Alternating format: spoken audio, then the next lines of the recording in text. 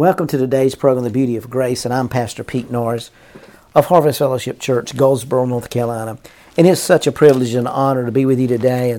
And we've been talking this week about love and taking the love test and measuring your thermometer of faith based on the amount of love. Because you know that faith doesn't even work according to Galatians 5 and 6. For in Christ Jesus neither circumcision nor uncircumcision availeth anything, but faith worketh only through love. And I really believe today that most people's faith is not working because they're not walking in love. And you say, Pastor, what does that look like? Well, that looks like Jesus. And Jesus' life was a life of love. And 1 Corinthians 13 tells us, though I speak with the tongues of men and of angels and have not love, I'm become a sounding brass and a twinkling cymbal. Though I have the gift of prophecy and understand all mysteries and all knowledge, and though I have all faith so that I can remove mountains and have not love, I am nothing.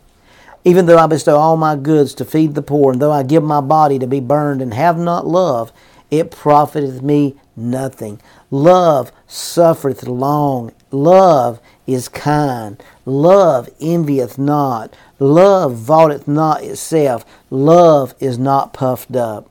Love doeth not behave itself unseemly. Love doesn't seek its own. Love is not easily provoked. Love don't even think evil. What a marvelous more revelation that is. Love rejoices not in iniquity. Love rejoices in the truth. Love beareth all things. Love believeth all things. Love hopeth all things. Love endureth all things. Love never faileth. But whether there be prophecies, they'll fail. Whether there be tongues, they'll cease. Whether there be knowledge, it'll vanish away. For we know in part and we prophesy in part. But when that which is perfect is come, then that which is in part shall be done away with. When I was a child, I spake as a child. I understood as a child. I thought as a child. But when I became a man, I put away childish things. For now we see through a glass darkly, but then face to face. Now I know in part, but then shall I know even as I am also known. And now abideth hope, faith, and love.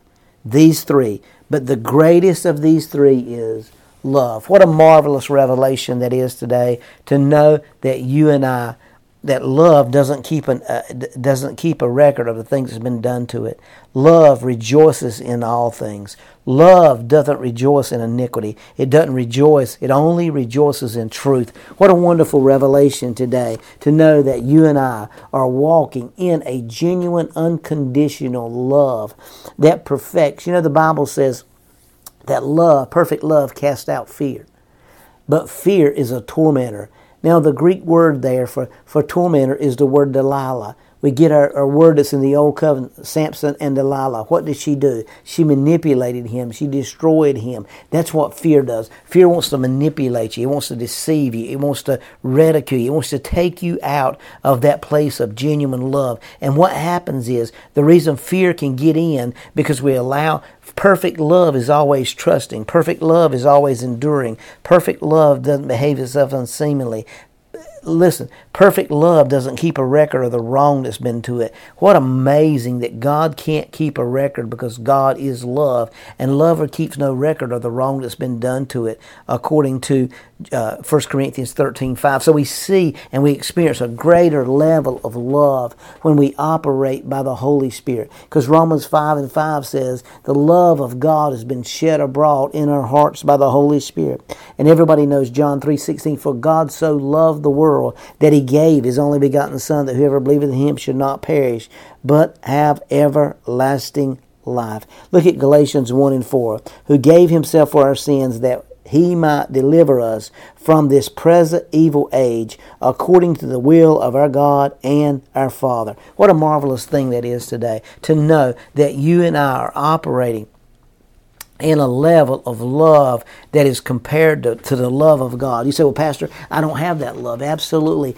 You got the same Spirit living inside of you that produces the same love that the Father had for me and you. Why? Because He said it's to your benefit that I leave, because if I leave, I'm going to send you back my Holy Spirit that's going to shed my love to you over and over and over and over. Do you understand that the Holy Spirit is not sitting around and condemning you? He's sitting around trying to reveal to you how much He loves you and how righteous you are. What a wonderful revelation. We understand the righteousness of God and how truly wonderful His love and His compassion is for us today. That you and I can walk in that place of omnipotent love. That love is just consecrates us. That every time it flows out of our mouth, it's love flowing out of our mouth. That's a wonderful privilege and an honor to know. I want you to read 1 Corinthians chapter 13, 1 through 8, sometime this week, several times, and just experience and bathe in that genuine love. That's the beauty of grace.